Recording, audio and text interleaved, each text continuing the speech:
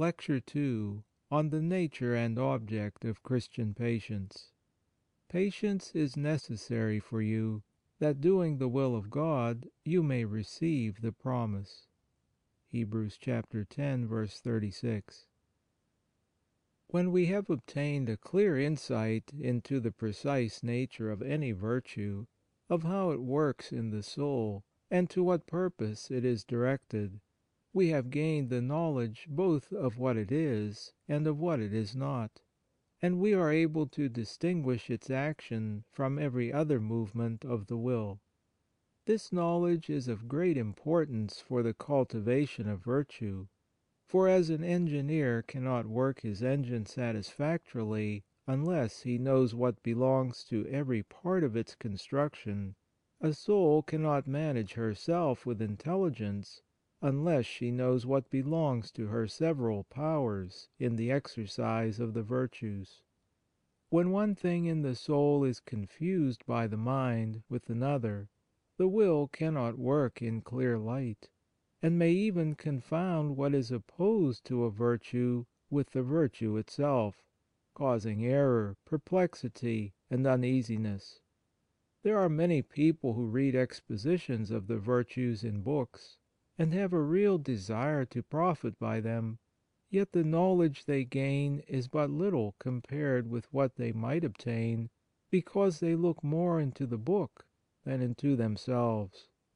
They do not reflect upon their own interior state, or upon their own interior operations, in doing which the book is intended to assist them, nor do they carefully observe what passes within their souls. Their knowledge is book knowledge, not self-knowledge, and is consequently shallow, without roots within them, and quickly fades and passes away.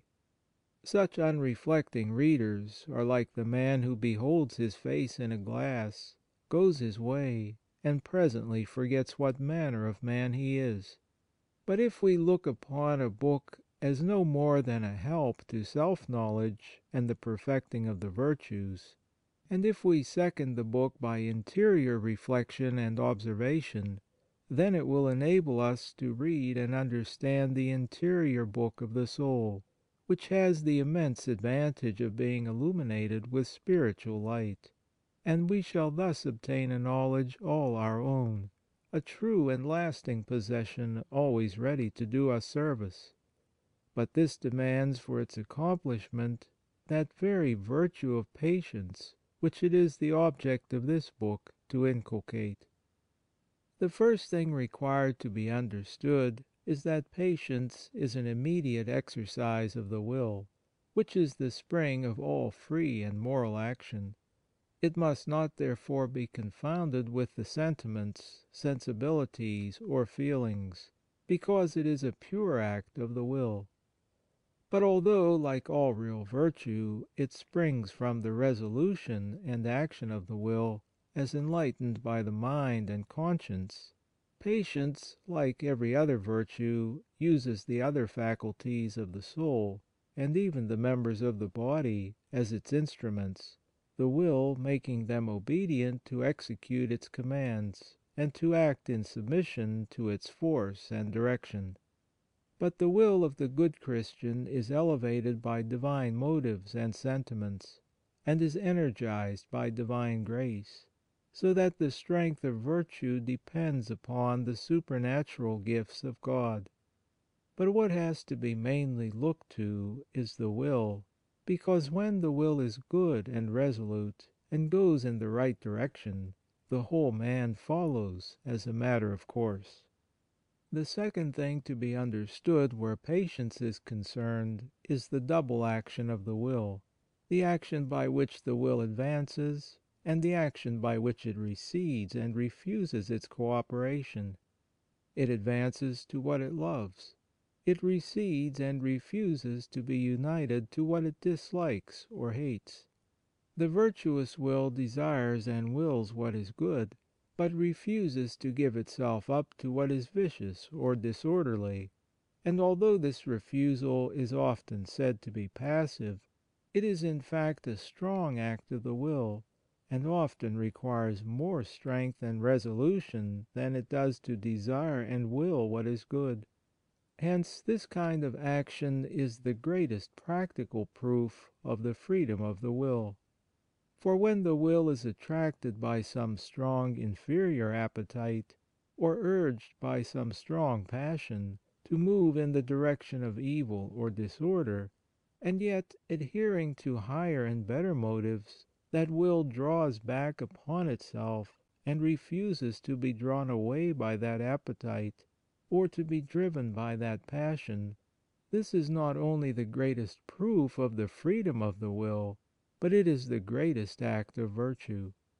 But what we have here described is the interior action of patience.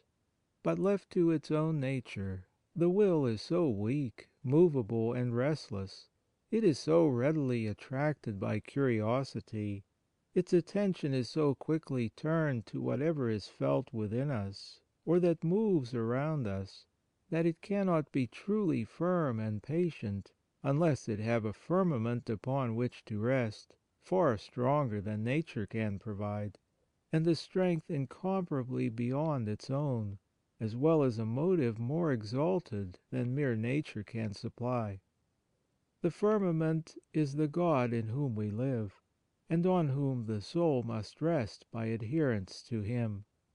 This strength is the supernatural grace of God given to the will. This motive, greater and stronger than all others, on which to place both the attention and the intention of the will, is the light and love of God. When the will thus rests on God, looks to God, and draws strength from God, that patience is generated which resists all evils and disorders, gives us the possession of ourselves, and keeps the soul in peace. Be thou, O my soul, subject to God, for from Him is my patience. Psalm 61:6. If we take the common definition of Christian patience, it is the virtue that strengthens the soul to resist provocations and temptations, and to endure afflictions, so as neither to give up the good of virtue nor to commit sin. This definition is sufficiently comprehensive to include the different ways in which patience is exercised, as well as the different adversaries to which it is opposed, and it shows that the chief object of the virtue is to keep the soul in the peaceful possession of herself.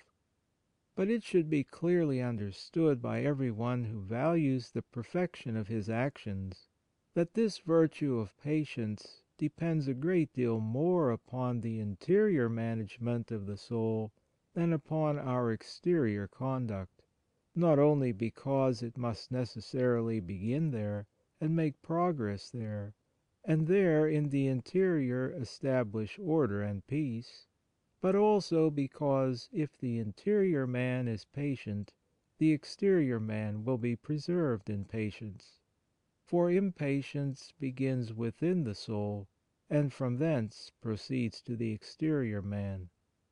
Patience is both a special and a universal virtue. As a special virtue, it is opposed to two special vices. As a general or universal virtue, it gives strength, stability, and protection to all the virtues, and is opposed to every vice. We have here to consider it as it is a special virtue, and as such it is opposed to vexation and anger on the one hand, and to sadness on the other, for these are the chief destroyers of patience. Vexation and anger are opposed both to the good of reason and to the good of virtue. They darken the light of justice, take us from our self-possession, bring us into disorder, disturb our peace, and diminish or destroy charity. They set fire to the other passions and appetites, and lead us into evil. But they are also mixed with sadness, and when anger subsides, sadness remains, and is increased by the reaction from the excitement and folly of anger. Hence St. Thomas defines the special virtue of patience to be the virtue that preserves the good of reason against sadness, so that reason may not sink under its influence. For the moral virtues have good for their object, and protect the good which the light of reason dictates against the disturbance of the passions. But amongst those passions, sadness is one that greatly hinders the good of reason from guiding the soul aright and in accordance with the light of justice. Sadness is a very subtle vice, working often in its beginning without being perceived. But grief and sadness are at the beginning of vexation and anger, and act as stimulants to these passions. And when the excitement of passion subsides, the dregs that remain are a more bitter grief and more desolating sadness. St. Paul says, "The sadness of the world worketh death." (2 Corinthians 7:10). And according to Ecclesiasticus, "Sadness hath killed many, and there is no profit in it." Ecclesiasticus 30:25. Hence the soul has great need of patience to keep her from sadness. Vexation is the beginning of anger, which has many degrees from mild resentment to outrageous fury. Anger is a sensitive, irascible, vindictive passion, a complication of many passions with one prevailing appetite, the appetite of revenge. It springs out of grief and sadness, owing to some real or imaginary disparagement, offence, contempt, or injury, threatened or inflicted upon us, or upon some one dear to us, and it awakens in us the appetite of retorting wrong or avenging injury. As anger rises to the height of passion, the blood starts up, the nerves are shook, the heart becomes tumid, the brain is suffused, the mouth trembles, the tongue is impeded in its utterance, the face glows with baleful fire, the whole man is a painful and unsightly spectacle. The excitement of the animal man overwhelms the spiritual man, and reason sinks under the masterful dominion of passion. It is an intoxication and a madness for the time it lasts. If we look into the interior of the angry man, he can be no longer recognized for what he was. Imagination has usurped the place of reason, and crowds the mind with hateful images and vindictive motives. Lashed with anger, the soul is all in disorder, her peace has fled, and rent and torn with sharp and bitter trouble, the soul is herself no longer. She has lost the power derived from her resemblance to God. The mind has lost its guiding light, the will its rational power. Pride takes the place of good sense, hatred the place of charity, and vindictiveness the place of justice.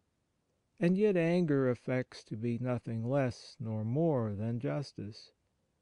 To quote the experience of one who had long to contend with great anger under great and ignominious sufferings: "An excited mind ceases to reason, carried away by a resistless torrent of wild ideas. It forms for itself a sort of mad logic, full of anger and malignity. It is a state of soul as unphilosophical as it is absolutely unchristian." Anger opens the door to all the vices and passions, and as that guardian virtue of patience is thrust aside, there is nothing left that can prevent their entrance. Hence timidity, grief, rashness, audacity, clamour, contention, strife, hatred, insult, contumely, indignation, and violence all follow after anger and feed its desolating flames.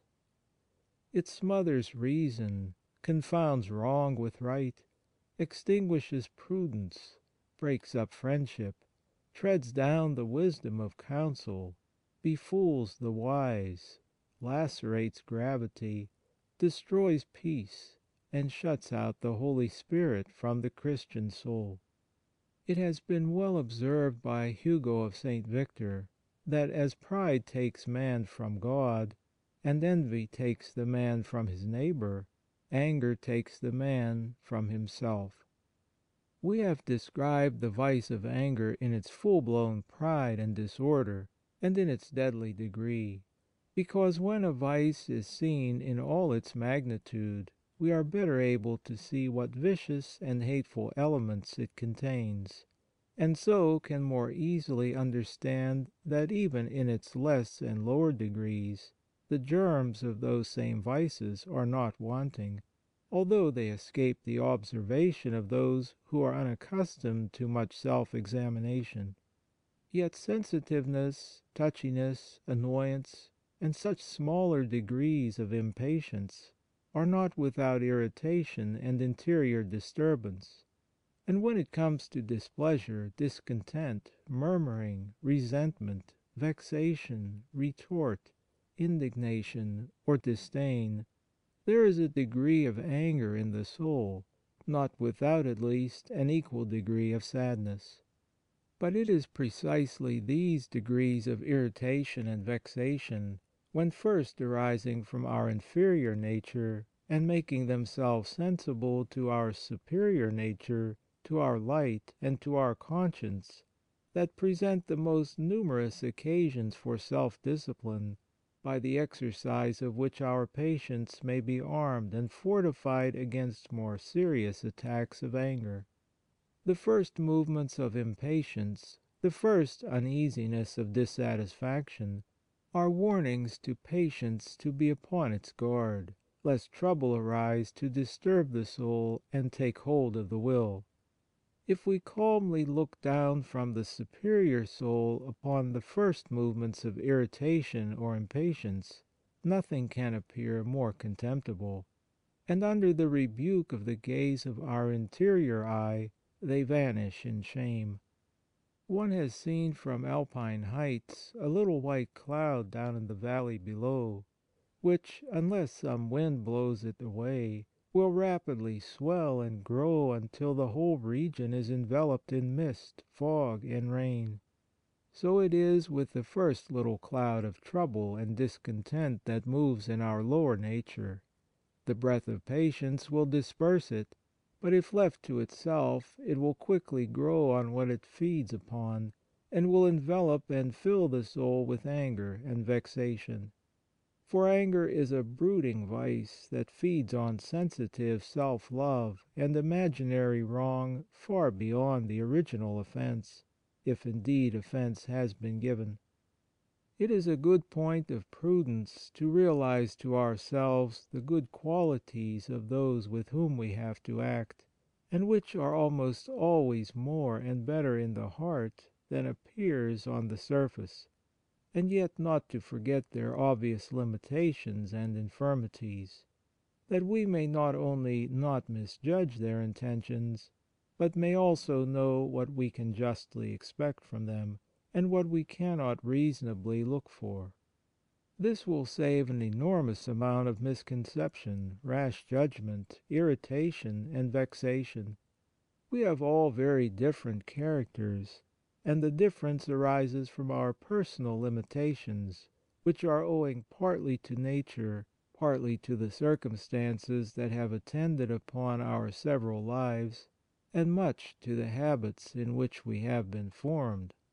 But it is absurd to expect the same habits, sentiments, qualities, and powers in all persons, to judge all persons by the same standard, to exact what does not exist, and then give way to annoyance and discontent because we have not found what we desired.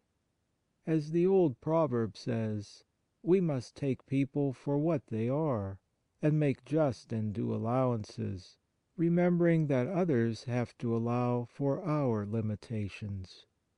If a man chooses a partner in life for certain good qualities, and finds with time that some others are deficient, the whole happiness of that family depends upon his forbearance with respect to those limitations, and upon his doing his best to supply them.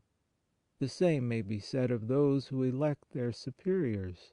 One is chosen by preference for certain leading qualities, but there may be limitations as well. Yet how preposterous would it be for subjects to fix their minds upon those minor deficiencies, and to make them the occasion of murmuring, complaint, and discontent, forgetting all the good qualities for which that person was chosen. A little society comes together under certain regulations for one common purpose, but unless the members of that society make mutual allowance for the diversity of characters and limitations of which it is composed, unless they bear and forbear, give and take with equal goodwill, contention and anger will enter that society and rend its happiness asunder. The apostolic rule, "Bear ye one another's burdens, and so you shall fulfill the law of Christ," is the law of patient charity. (Gal. 6:2). Applying this law to religious societies, the Venerable Gerard, commenting on the rule that formed the author of the Imitation of Christ, breaks forth in this exclamation: "Never, no, eternally never, can charity and concord reign in a community where holy patience does not absolutely rule." Such is the difference of natures, temperaments, and inclinations, that it is impossible for a number of persons to live and act together in peace with each other and in concord with all, unless each one holds his sensitive self-love under the control of patience, and merges his private interests in the common good. St. Paul had this great law of Christian society in view when he wrote these words to the Galatians: "You have been called unto liberty: only make not your liberty an occasion to the flesh, but by charity of the Spirit serve one another. But if you bite and devour one another, take heed you be not consumed by one another. If we live in the Spirit, let us walk in the Spirit. Let us not be made desirous of vainglory, provoking one another, envying one another." (Gal. 5:13-15 and 25 and 26).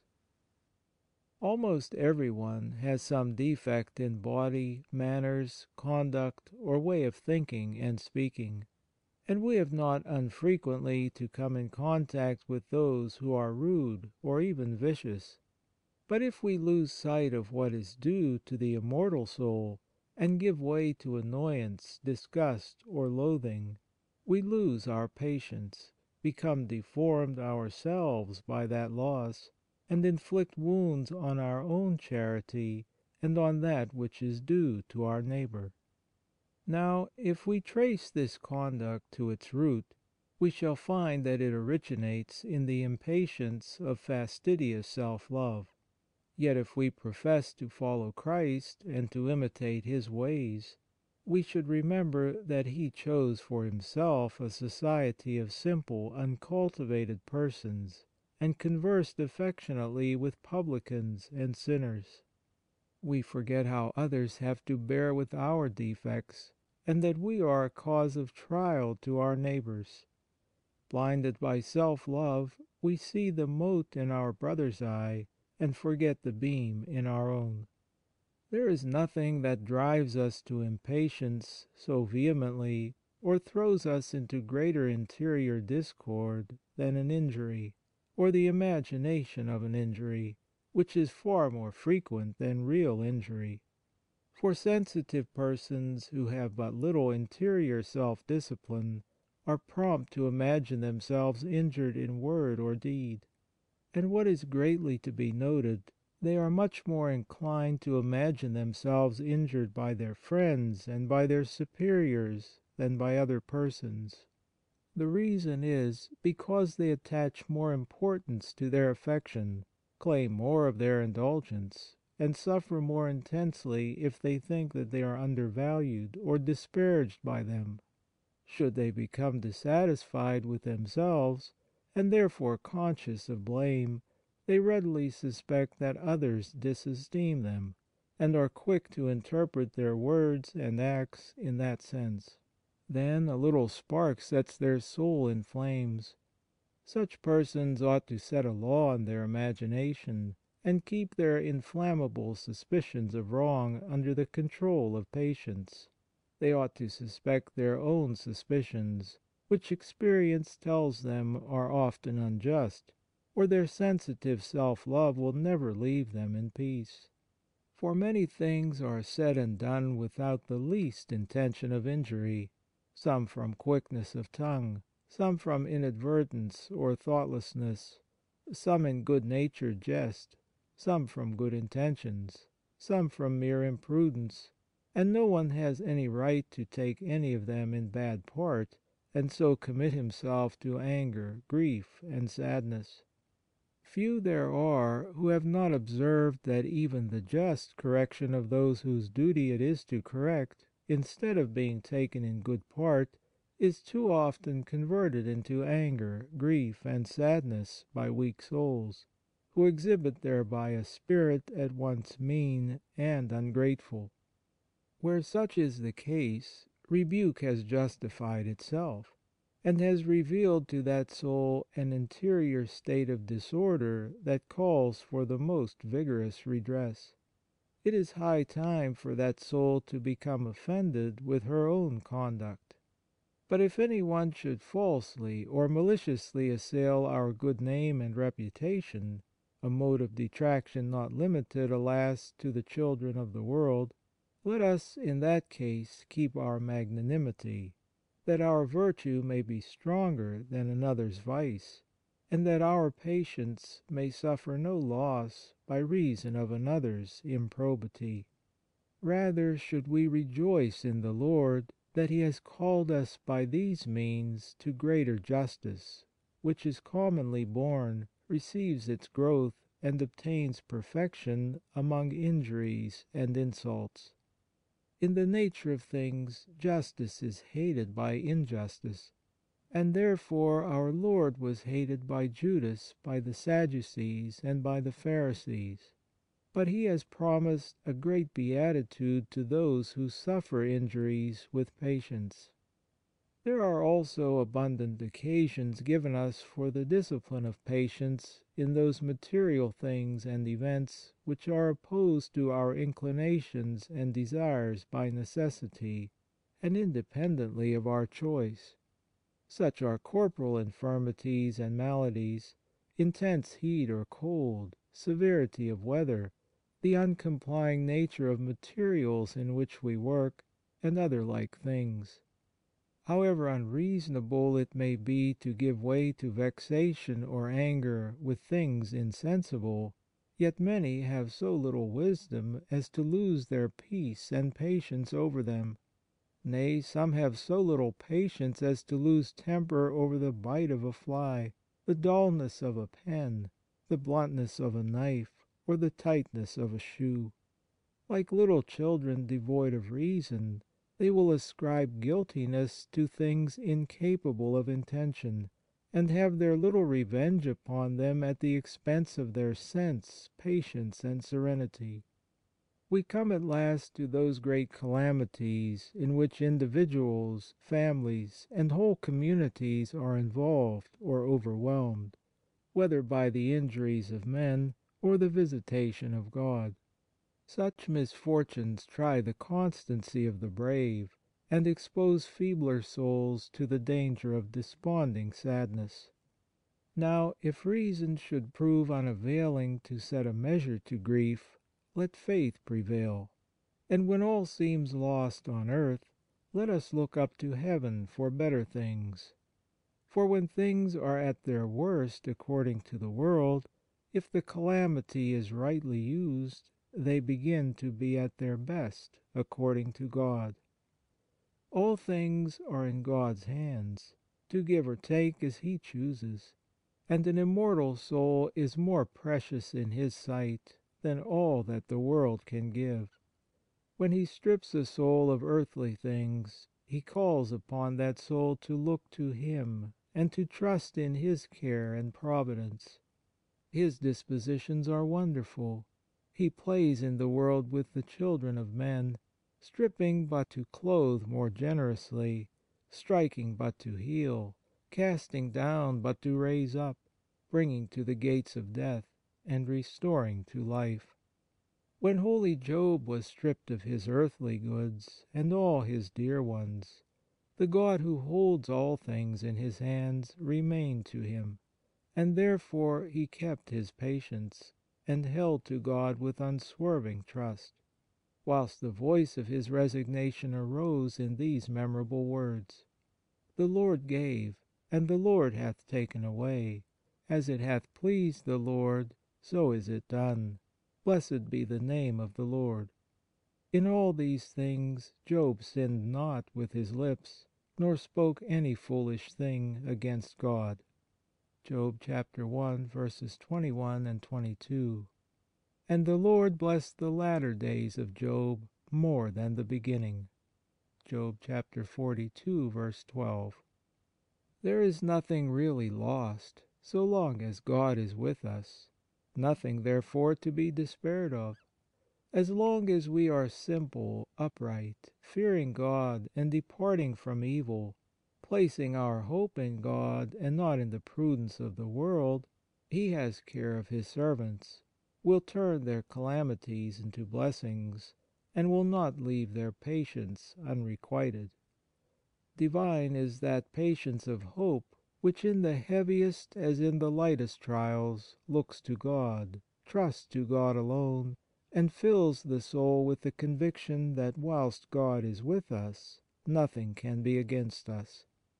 It would seem needless to advance more reasons on the duty of bearing adversities with patient resignation, because on this subject every one can be his own teacher. Who is not ready to raise up the mind of his friend or neighbour from the depth of grief? Who is not able to direct the mind of one saddened with affliction to the divine help, to the unreasonableness of too much sorrow, and to the inestimable value of patience? He will even minister gentle rebukes on the folly of being overwhelmed with too much sadness. Yet when his own turn comes, he forgets the excellent teaching that he gave to others, and will let no one soften down his grief. Thus the words that Eliphaz babbled so unjustly to the patient Job come home in all their truth and justice to many a consoler. "Behold, thou hast taught many, and thou hast strengthened the weary hands. Thy words have confirmed them that were staggering, and thou hast strengthened the trembling knees. But now the scourge has come upon thee, and thou faintest. It hath touched thee, and thou art troubled. Where is thy fear, thy fortitude, thy patience, and the perfection of thy ways?" Job 4:3-6. How shall we explain this apparent inconsistency? The fault is not in the light of the understanding, but in the resolution of the will. Our faith, our instructions, our meditations, and our prayer leave us in no ignorance of what we ought to do. We know well that in every grief and trial we ought to direct our mind and acts to God. But when we have neglected to form our interior to habits of patience, and our will has been too much devoted to the service of self-love, many things become difficult to endure. So when the hour of trial comes, the will loses sight of the truth, refuses to be patient, and casts off the law of light.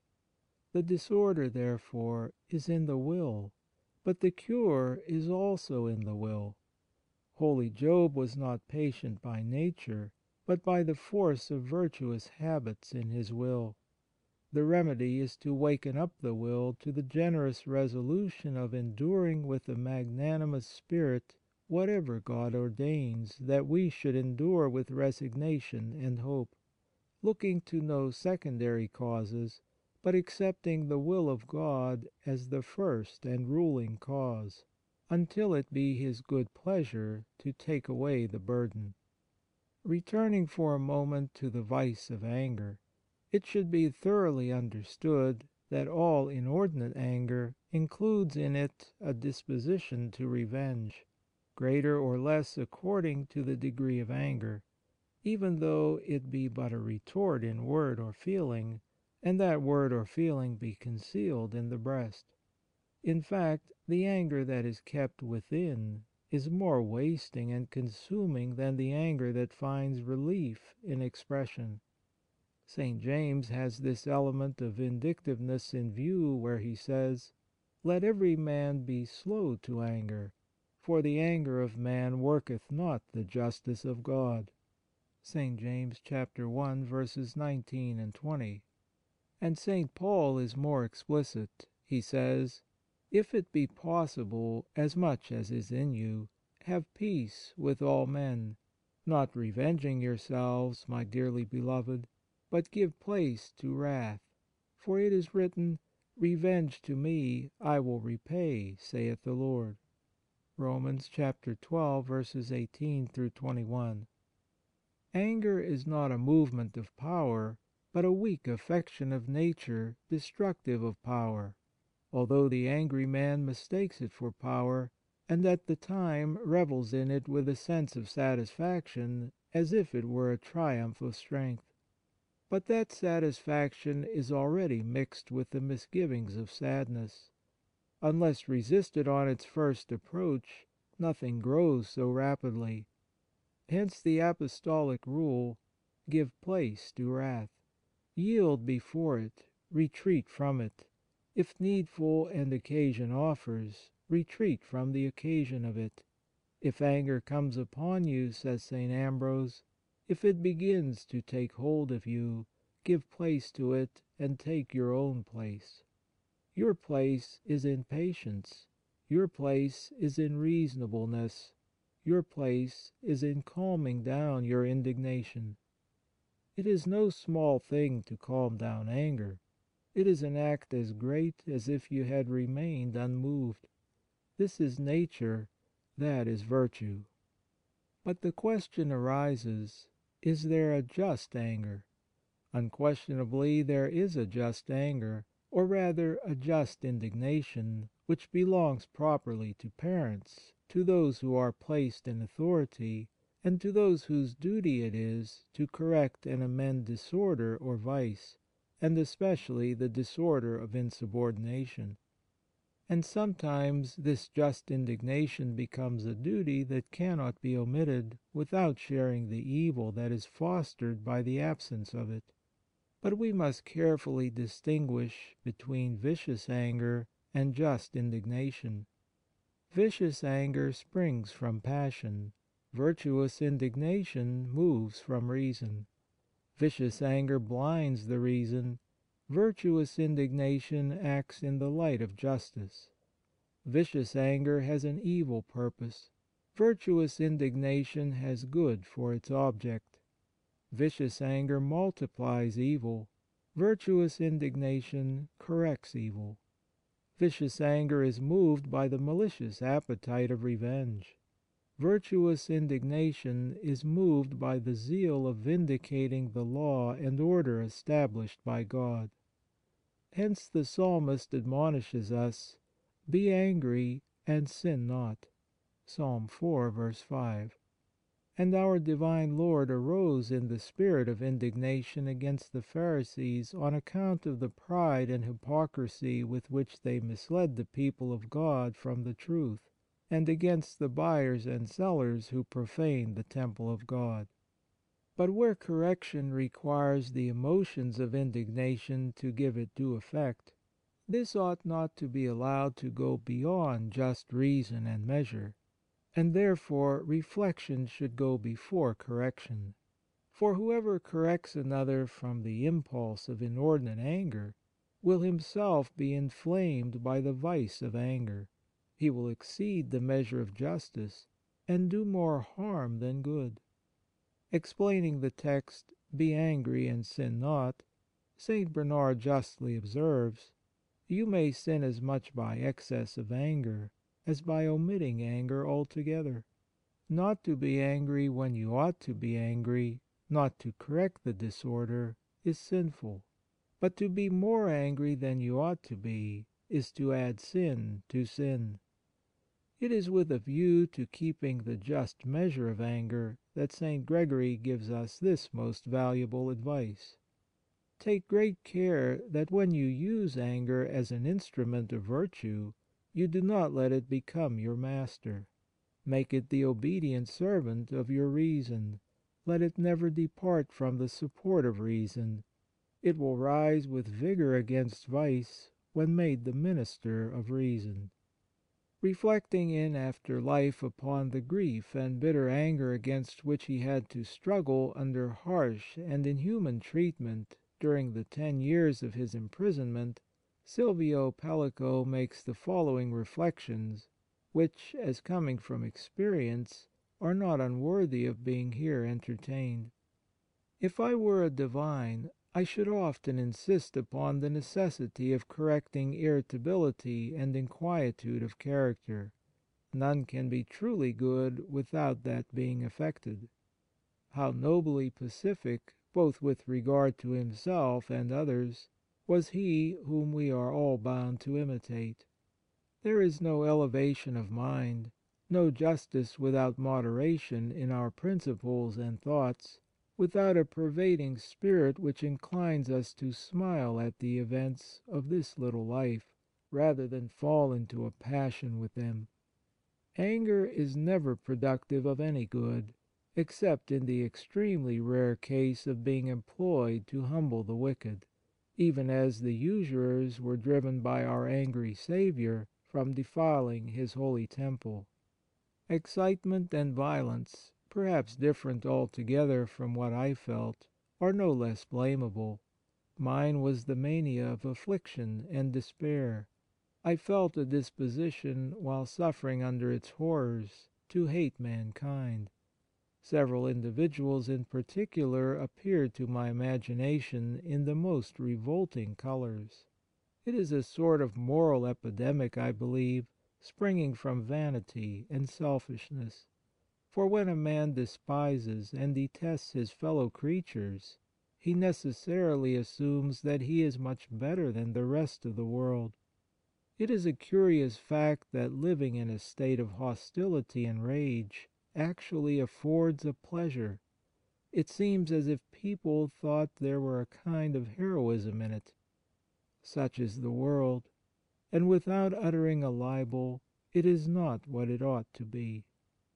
To complete this part of our subject, St. John Chrysostom has an admirable discourse in which he demonstrates that no one can be spiritually injured except by himself. The only good we have that is excellent and imperishable is our soul, and the good which God gives to the soul. But by nothing except our own will can the soul or its good suffer injury. So long as one possesses one's soul in patience, no one can take any part of that good away from us. We can only lose the good of the soul by not holding to it with constancy, and we thus sin by losing patience. If we yield up the will to provocation or to temptation, it slips from our control, and suffers its force to be scattered and blown away at the word or stroke of another, and it is thus at the mercy of our lower nature, becoming weakened, impassioned, and unreasonable. Yet the injury and loss to the soul comes not from the provoker, not from the tempter, not from the temptation, but from our own want of patience, in not holding the will to a better object, that we may endure with constancy until the trial pass away. Vexation, anger, and such like weaknesses, that give the will up to disorder for the time, are like mental derangement, in that they are attended with excitement, delusion, and the clouding of reason, to such an extent that when calm and sober sense returns, we are surprised and grieved to find that we have not only lost our self-command, but have committed ourselves to a great deal of folly.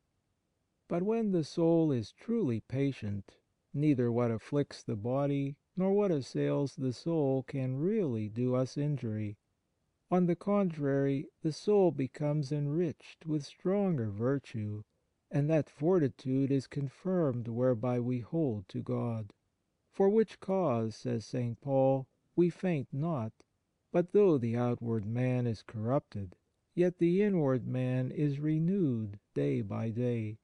For our present tribulation, which is momentary and light, worketh for us exceedingly above measure an eternal weight of glory, while we look not at the things which are seen, but at the things which are not seen. For the things which are seen are temporal, but the things which are not seen are eternal. For we know, if our earthly house of this habitation is dissolved, that we have a building of God, a house not made with hands, eternal in heaven. 2 Corinthians 4:16 through 5:1. Every inordinate outbreak of impatience, vexation, or anger is accompanied with sadness, and terminates in greater sadness. Self-love is wounded, pride humiliated, vanity disappointed and put to shame, and sadness follows, depressing the soul, enfeebling the spirit, clouding the mind, warping the judgment, and paralyzing all generous virtue. The tendency of sadness is to brood over oneself, and to consider oneself as an ill-used and disappointed creature, deserving of better things. Then the fumes of melancholy take possession of the heart, which becomes sullen, heavy, and bitter, and finds a miserable satisfaction in nursing the wounds of self-love in loneliness of soul, as though God and our friends were our adversaries. In the virulent accesses of this morbid disorder, the sad one even imagines that this lonely isolation is a sort of revenge upon others, as if they were the inflictors of this bitterness, although it is only inflicted by one's own self-love and pride. Hence sadness is the most selfish of all selfish things, and the very essence of self, eating and consuming the very heart of virtue. The serpent coiled round its slimy self, with no other feeling but of self, is the image of sadness. In itself, so long as it lasts, it has neither reason, hope, charity, nor generosity. We have described this vice in its darker degrees, but there are many other kinds of it, which, if not so gross or offensive, are more subtle and less observed, but which nevertheless become great impediments to the freedom and generosity of the soul, especially in the performance of duty and in the exercise of prayer.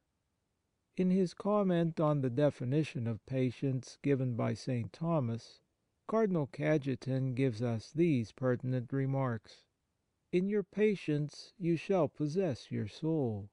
This possession consists in having the undisturbed and peaceful dominion of the soul. But it is patience that keeps away whatever disturbs this quiet possession of oneself, and it is in this sense that St. James tells us that patience hath a perfect work.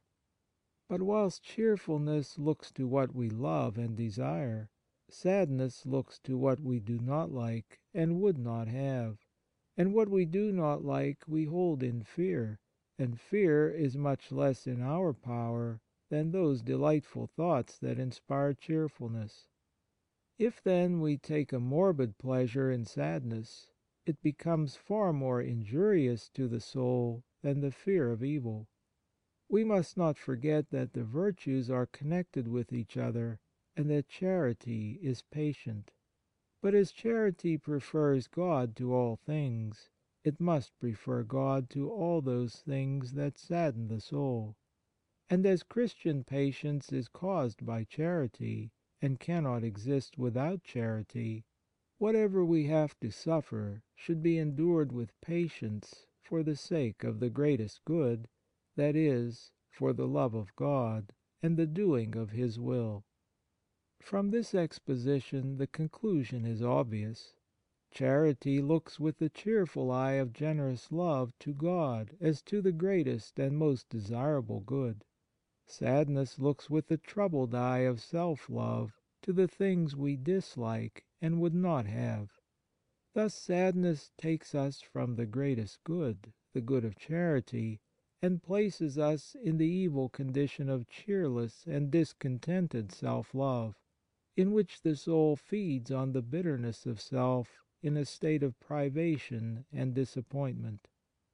But that this may not happen, patience is given to charity, that by its power of endurance charity may be protected, and the evil of sadness may be kept away from invading the soul. There is a sorrow according to God, which, says St. Paul, worketh penance steadfast unto salvation (2 Cor. 7:10). But this steadfastness implies its patience. This is a sorrow that does not depress or sadden, but it elevates the mind and brings consolation to the soul. It causes no loathing for prayer, as the sadness of the world does, but attracts the soul to God, and only laments those things that separate the soul from Him. It is the fulfilment of the beatitude, "Blessed are they that mourn, for they shall be comforted." But that morbid sorrow or sadness according to the world, which, as the Apostle says, worketh death, and to which patience is opposed, is an animal passion that dwells in the sensual appetite. It springs out of irascibility, and from repugnance to the evils which it fears, and is seated in the flame of anger. For the object of sadness is always some temporary evil, real or imaginary, which is thought to be injurious, although offensive to nothing but self-love. When sadness is much indulged in, there follows a contraction of mind, a weakening of the soul's power, a dissolving of the heart's strength, and an embittering of the spirit which causes restless discomfort, and brings forth indignation and melancholy. These unhappy feelings generate impatience, discontent, despitefulness, sloth, and weariness of heart. A certain darkness closes over the mind immersed in the turbid unction of self-love, so that the soul sees not her own folly. And although the will commonly shrinks in its morbid entanglement from expressing the condition of the soul, yet whenever speech is given to it, it comes out in some way like this: "I am not at comfort with myself," or "I am annoyed with myself," or "I am vexed with myself," or "I have no peace with myself," or "I am thoroughly miserable." Observe how all this language of sadness begins and ends in self.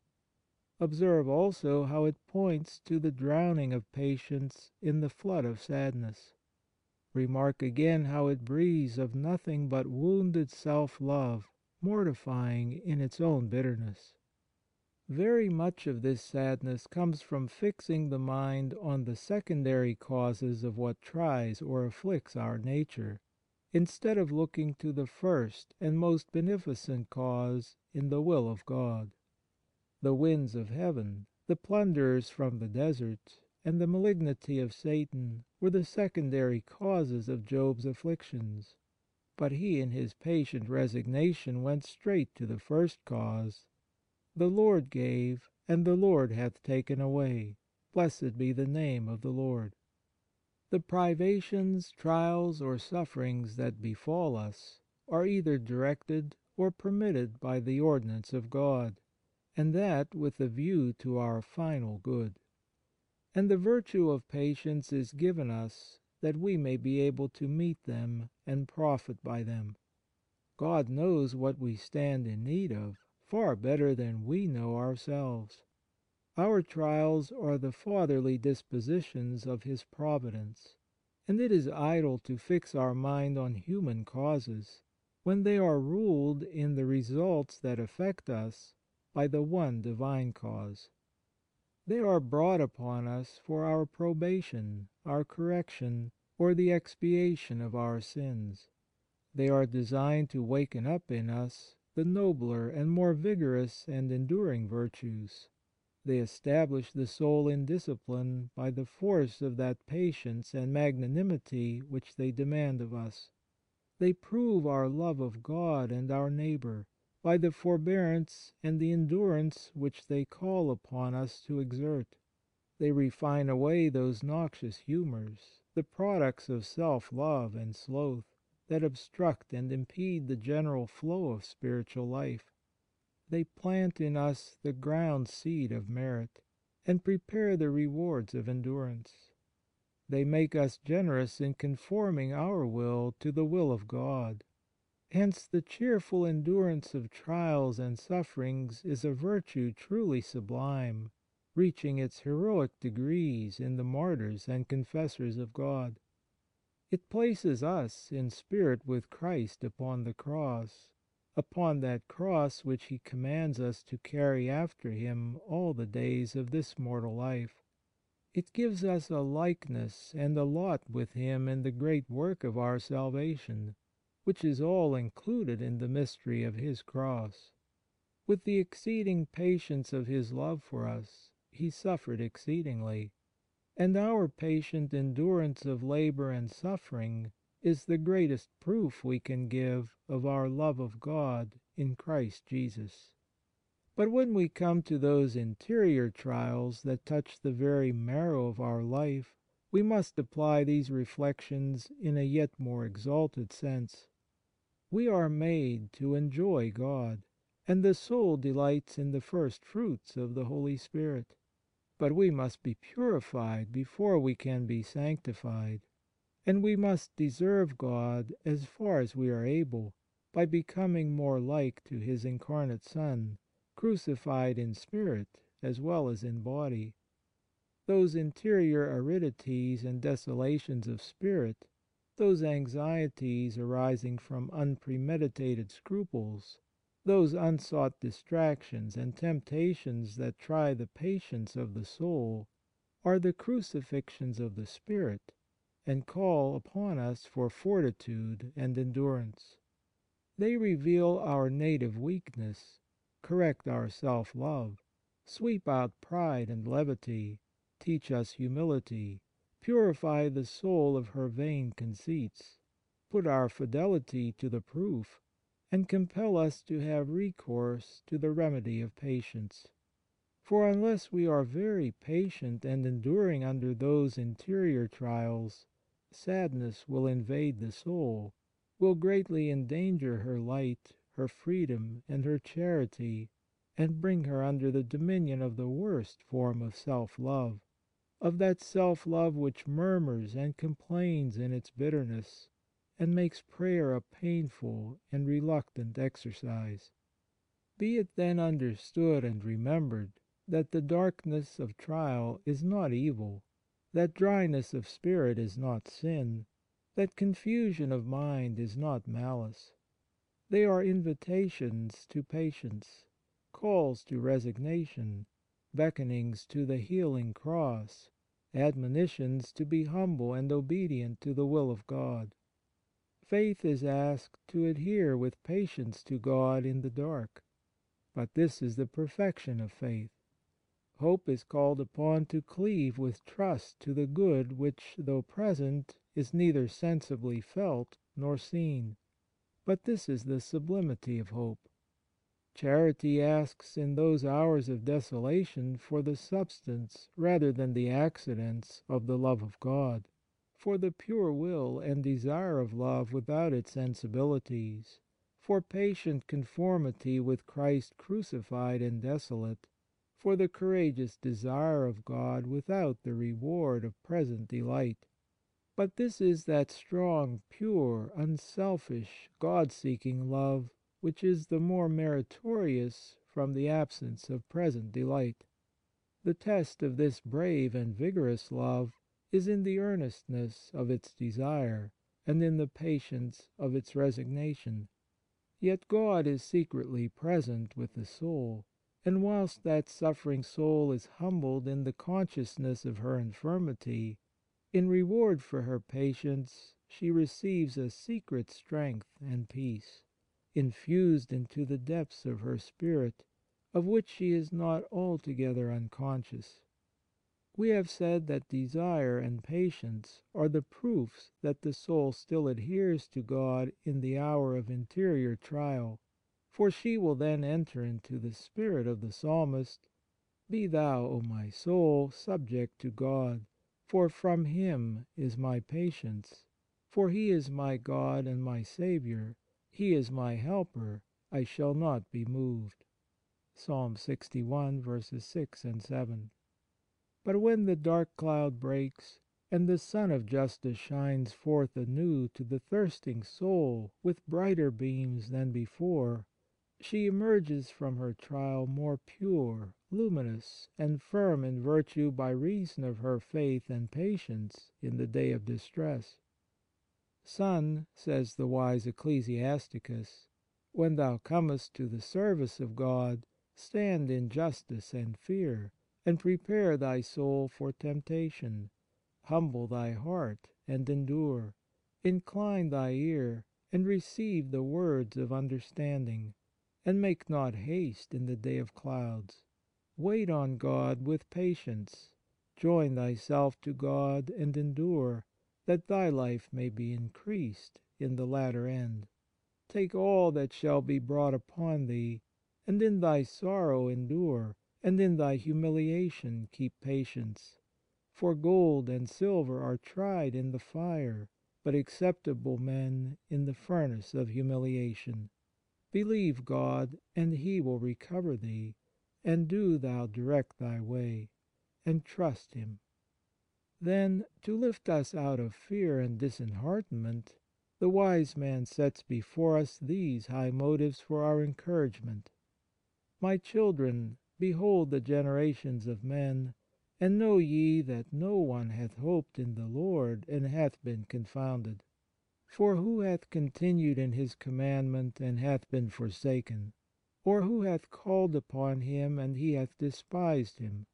For God is compassionate and merciful, and will forgive sins in the day of tribulation, and He is a protector of all who seek Him in truth." Ecclesiasticus 2:1-13. But if in our interior trials we lose our patience, then we fall into sadness, and so become weak, troubled, and discouraged. For as by patience we adhere to God and receive His strengthening influence, by the same patience we endure the privation of consolation and resist discouraging fears. But if in the darkness and dryness of the soul we give way to disheartening fears, and lose our confidence because we are deprived of comfort, then patience gives way to impatience and discouragement, which open the door to sadness, that greatest enemy of hope, which loosens the bonds of charity, and leaves us in a weak and helpless condition, a prey to mortified self-love. For sadness brings with it a disrelish of devotion. Yet the remedy for sadness is prayer. "If any one of you is sad," says St. James, "let him pray." St. James 5:13. But as sadness broods in selfishness, and is inclined to rest rather in our own unhappy thoughts than on God, the soul turns to prayer with reluctance, and therefore, in the first instance, by an effort. Hence the saddened one must first turn to God by vocal prayer, persevering in which, that reluctance will be overcome, and so the disposition will be recovered for the recollection of mental prayer. And as the sadness subsides, the spirit will enter anew into the heart of prayer. The second remedy against sadness is to break out of it by some external act of kindness or generosity. For the malady consists in a morbid concentration upon oneself, and a brooding within oneself, that repels sympathy and kindness as being adverse to this melancholy mood, a mood that can only be cherished in isolation of spirit. But let the will make a little effort to be kind and considerate towards another, and it is amazing how soon that malignant charm is broken that held the soul spellbound to her saddened thoughts and imaginary grievances. A smile, a kind look, a few gentle words, a considerate action, though begun with effort, will suffice to open the soul and set the spirit free from its delusion. Action, again, in the line of duty, and from the sense of duty, will enable the soul to throw off the morbidity with which she is encumbered, and by the return to more cheerful thoughts she will recover her patience. As every virtue holds on its way between two vices that bear some resemblance to it, the one in excess, the other in defect, patience holds on its way between the vice of obstinacy as an excess and the vice of impatience as a defect. Obstinacy arises either from stupidity or pride. It looks like patience because it seems to hold its own and to resist what is not its own. But patience is reasonable, and obstinacy is unreasonable. Patience resists what is evil, and obstinacy resists what is good. Patience is tranquil, and obstinacy is turbulent. Impatience is the vice in defect of patience. When it rises into irritation and anger, it is often mistaken for strength, but the strength of the soul is in her patience. When a man is filled with the impatience of anger from head to foot, he will tell you that he was never more calm or self-possessed in his life. He mistakes the equable balance of excitement and disturbance throughout his system for calmness and self-possession. He is possessed indeed, but possessed by an impatience and a weakness that hurry him away from the light of reason and the judgment of prudence into acts of folly, the retrospect of which produces sadness. Charity and patience form the Christian character.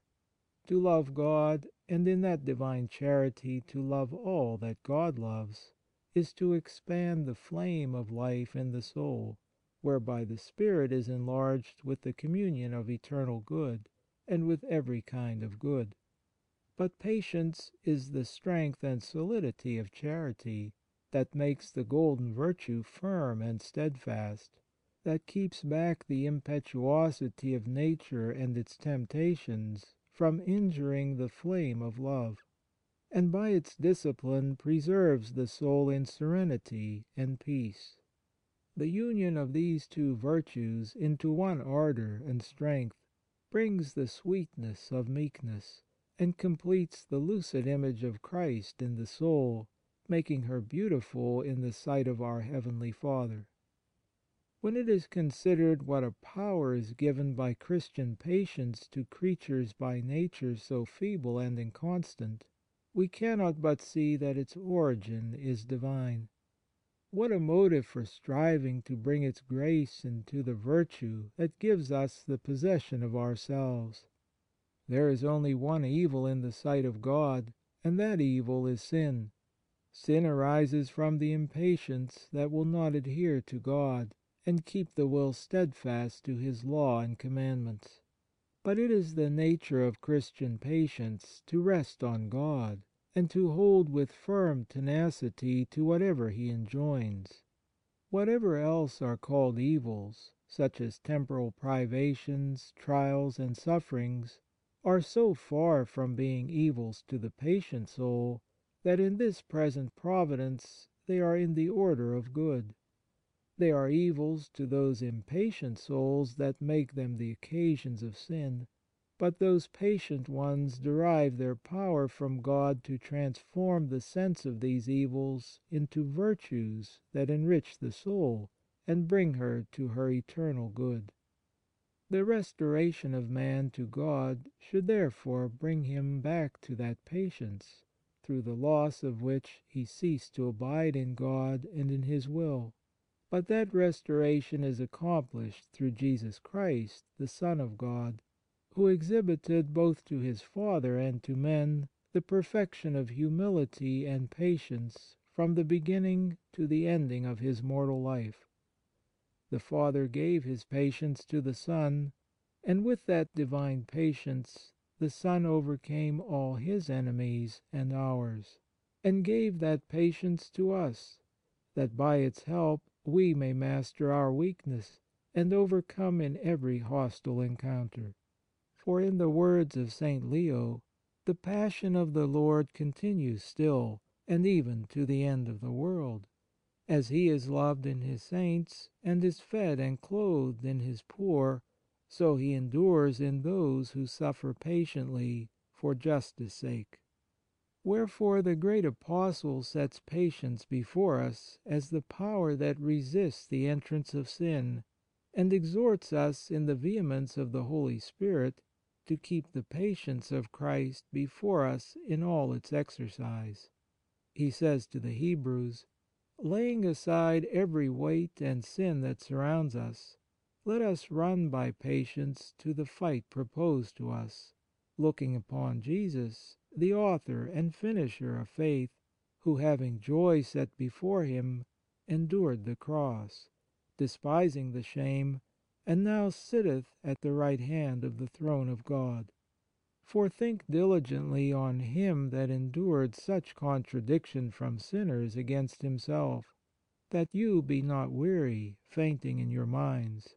For you have not resisted unto blood, striving against sin." Hebrews 12:1-4.